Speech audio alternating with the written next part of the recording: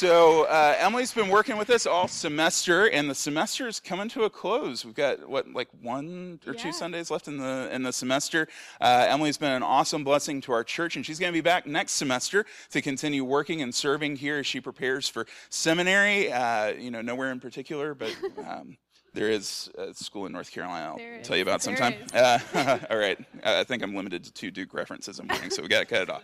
Anyways, Emily's got an awesome word to share with us this morning. So we've clapped for you. Can we pray for you, Emily, as you prepare to preach? Let's pray for Emily. God, we give you so much thanks for today. We thank you for Emily for the ways that she has blessed our community and is touching lives in ministry already.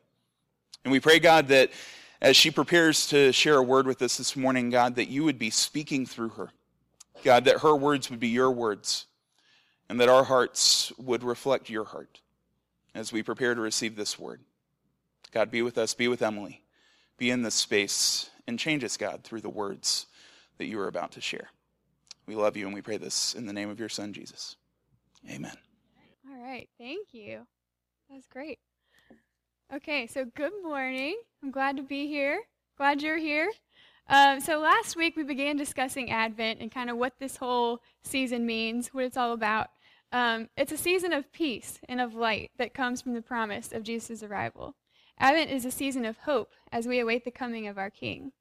The United Methodist Church describes Advent as the anticipation of Christ and the longing for a new beginning. With Christ, we can expect big things. Things that go beyond anything we could ever imagine. Our scripture this morning comes from Isaiah chapter 11, verses 1 through 10. A shoot will come up from the stump of Jesse. From his roots a branch will bear fruit. The Spirit of the Lord will rest on him, the Spirit of wisdom and of understanding, the Spirit of counsel and of power, the Spirit of knowledge and of the fear of God. And he will delight in the fear of the Lord. He will not judge by what he sees but with his eyes, or decide by what he hears with his ears. But with righteousness he will judge the needy. With justice he will give decisions for the poor of the earth. He will strike the earth with the rod of his mouth. With the breath of his lips he will slay the wicked. Righteousness will be his belt, and faithfulness the sash around his waist. The wolf will live with the lamb. The leopard will lie down with the goat. The calf and the lion and the yearling together, and a little child will lead them. The cow will feed with the bear, their young will lie down together, and the lion will eat straw like the ox. The infant will play near the hole of the cobra, and the young child put his hand into the viper's nest. They will neither harm nor destroy on all my holy mountain, for the earth will be full of the knowledge of the Lord, as the waters cover the sea. This is the word of God for the people of God. Thanks be to God. Let's pray. Almighty God, we thank you for gathering us here today. We thank you for your presence in our lives, and we pray you come into this space now. Open our hearts to what you would have us hear, Lord. I pray the words I speak are not mine, but yours alone. We pray you expose us to something new today and experience your presence here now. Amen. So we just experienced Black Friday not too long ago. I'm a big, huge fan of that. I love deals. I'm a bargain shopper to the very max. Most of my clothes were either bought off the clearance rack or from Goodwill because I just love saving money so much. Needless to say, Black Friday is the real deal for me, a thing that should not be missed. There are deals everywhere, and now this year was hard for me. I told my mom I was going to be good. I wasn't going to buy anything for myself. I was only going to shop for others, but it was hard. I noticed every single sale sign in the mall, and I had to walk myself right by them. And I know I'm making myself sound like a shopaholic, but it's true. I loved it. The thing is, when I get in that atmosphere of deals, everyone making these big purchases and running around, I find I become extremely materialistic, and I get in that mindset that I need all of these things too. If I'm not getting the same things as everyone else, am I missing out? In reality, that's not what the season is about at all. It's quite the opposite, actually. The season is about patiently awaiting Christ's arrival, for being with our loved ones, for helping out in the community, and for giving thanks for all that we have. It should be a time of peacefulness, remembering Jesus' birth and the miracle that it is. Here's the thing. Too often glory, or pride, or honor is placed in our possessions, the things we have, instead of finding our glory in Christ. So the Methodist Church, as I said, says that Advent is the hope of something new. And part of that is flipping the idea of glory. We can expect true glory from God, glory that far exceeds all of our expectations, the kind of glory that cannot compare to anything possessions give us. So here's the question. What do we expect God's glory to look like? When the people were waiting for Jesus' arrival, they were probably not expecting him to come into the world the way he did. They knew this guy would be a king, their Savior, their Lord of Lords. And when I think about that, it seems appropriate that Jesus would come down on this huge, radiant, fluffy cloud, just with a magical robe on, expensive robe, people bowing down at his feet, maybe riding a big white horse. That's what we could realistically believe for a king. Maybe not the cloud part, but work with me here. But hey, Jesus is not any king. He's the King of Kings, the King of the world, our Savior, God in human form. He came into this world in the most unexpected manner. He came into this world the same way that we do. Instead of an extravagant image like we just painted, he came by a young virgin girl, was born just as you and I were.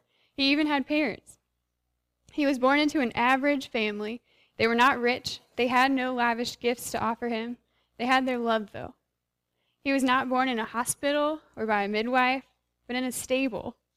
That was probably pretty nasty, too. Just imagine a barn, the animals lying around, hay scattered everywhere, old food, bad smells, the works.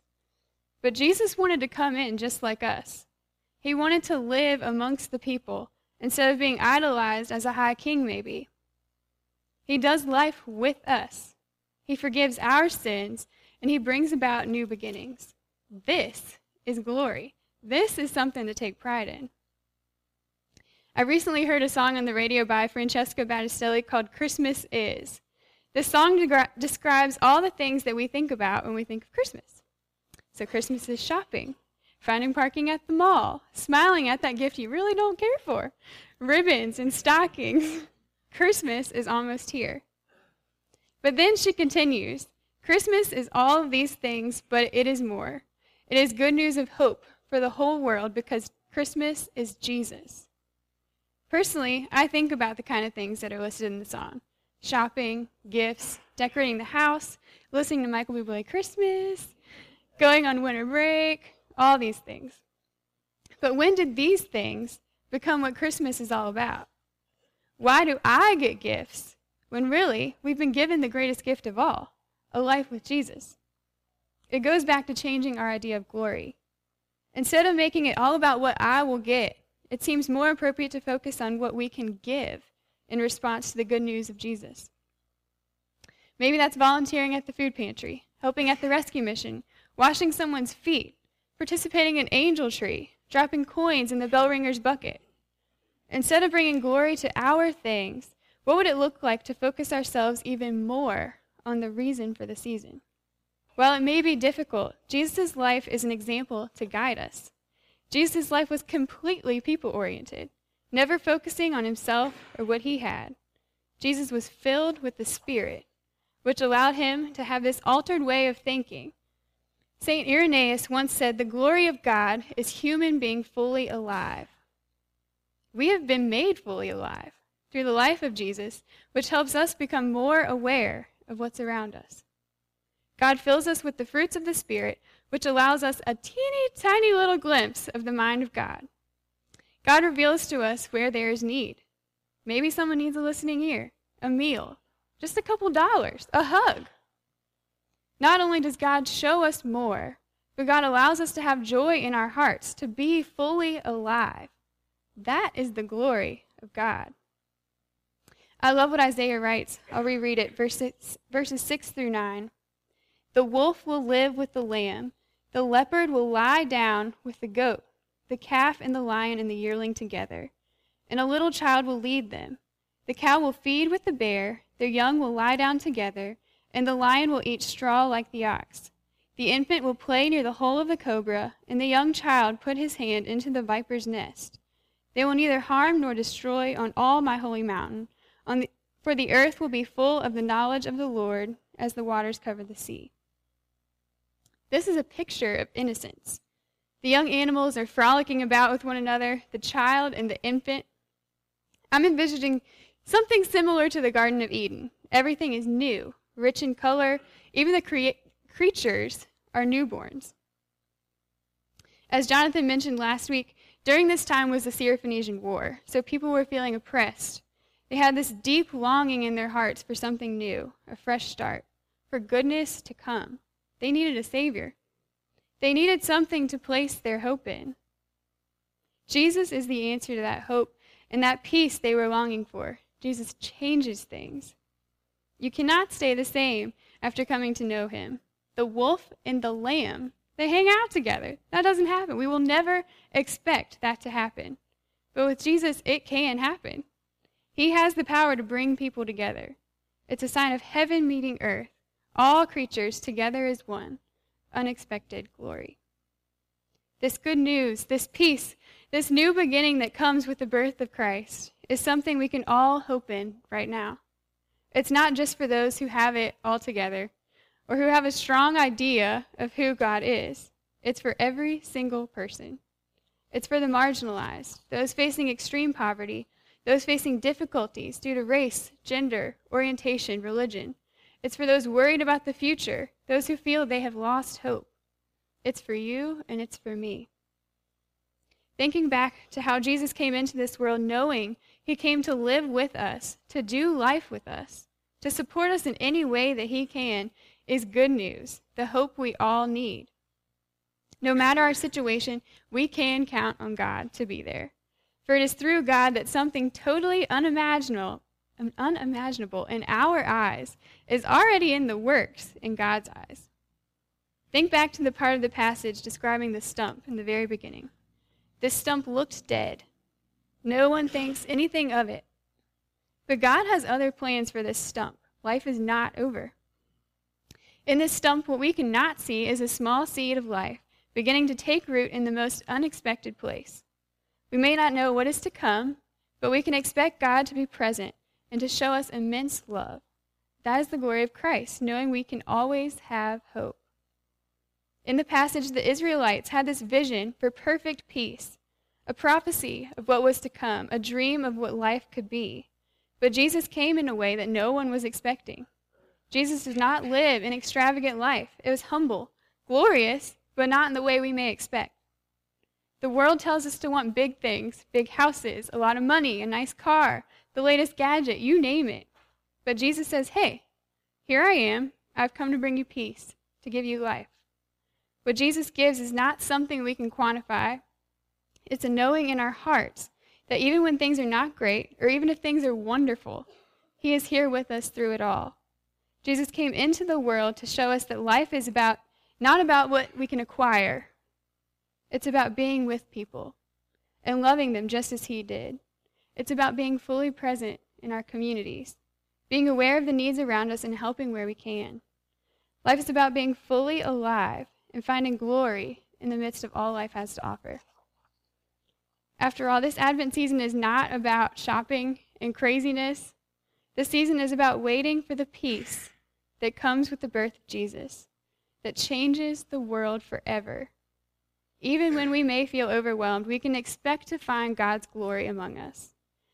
It's at times hard to remember, but God does exceed expectations. The extravagance of God provides, the extravagance God provides is not what we expect. It's not in things, it's in his love. And it's in this love that we can become more fully alive in Christ. Let's pray. Father, we thank you for the season of Advent and this chance to remember all that you have to offer us. We thank you for being our source of hope and peace, even when we may not see it. God, we pray that as we venture through this fun and crazy season, you help us remember to expect glory from you, not things. We pray you help us focus ourselves on you. In Jesus' name, amen.